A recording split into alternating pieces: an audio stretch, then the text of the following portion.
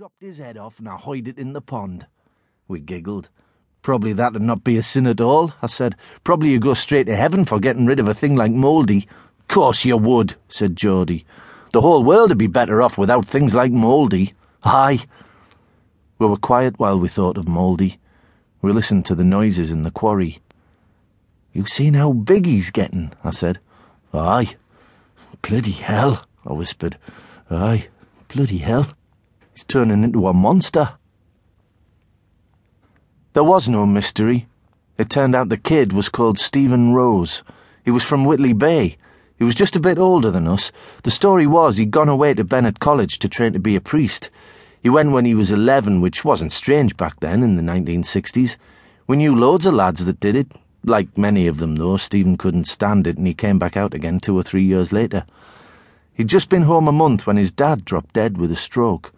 Then his mother went mad and was taken away in the middle of a stormy night to Prudhoe. Stephen was all alone. The poor Clares were going to take him in, then somehow they found out there was a distant aunt, Crazy Mary, up here in Felling, and so he came to her. The plan was that his mother would be out soon. They'd set up home down at the coast again. Everything would settle down again. But when I heard my parents on about it, it seemed there wouldn't be much chance of that. They'd heard she was truly balmy. She'd gone way, way round the bend. "Worse than Crazy Mary," I said. Mum glared at me. "Don't call the poor woman that," she said. "She's just a devout and troubled soul." "Sorry," I said. "You don't know how lucky you are," she said. "There but for the grace of God." "What?" I groaned. "You worried about me sanity, Mother?" I twisted my mouth and stuck me tongue out and drooled. "Stop it," she snapped. "Don't tempt fate." She crossed herself. "Maybe we should call her Holy Mary," she said. "Have you seen anybody else so devout? Anybody else that prays so hard? Anybody else so filled with yearning?" I shook my head. "Well then," she said. "Did you know there's stories that there's saints in Mary's past?" "Saints?" "Way back in her family, back in Ireland where the Doonans came from long ago." Dad laughed. "In the olden days," he said, "when saints walked in every village and an angel sat in every tree." At first we hardly saw Stephen Rose. He didn't turn up at school like we'd expected him to. Mum said he must still be grieving, poor Ben. Dad said, aye, he'd been through too much for a young'un. Geordie reckoned there was something dead weird about him. Geordie knew somebody that lived just down the street from Crazy. They'd seen Stephen in the garden at night, staring up at the moon. "At the moon?" I said. "Aye," he grinned, "like he was moon-bathing, like he'd mixed the sun up with the moon. Have you seen his skin?" "What do you mean?"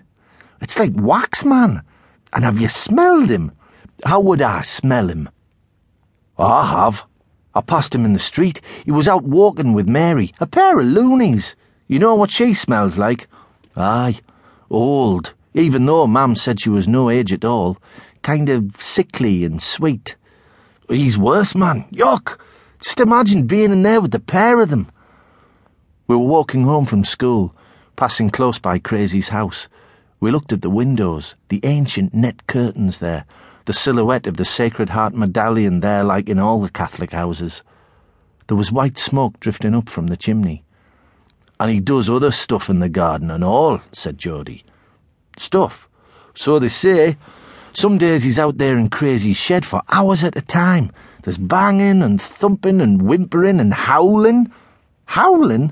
"Aye, so they say." "Oh my God, it's Mouldy!" We stopped quickly. We squeezed into a privet hedge. My heart was thumping. I could hardly breathe. "We're safe," said Geordie. "He's going the other way." I peeped out from the hedge. There he was, Martin Mould. Mouldy, heading down to Eworth. Even from this distance you could see how big he'd got. He seemed bigger every time we saw him. He was already loads bigger than when there'd been the last battle. He and his mates had ambushed us outside the graveyard that day. I remembered Mouldy's massive hands round me throat. I remembered the thump of his winkle-picker boots across me cheek.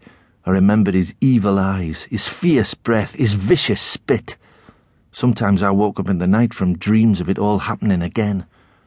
I waited with Geordie in the hedge and watched and trembled. Mouldy went into the Swan. He was only 16, but already he drank like a man.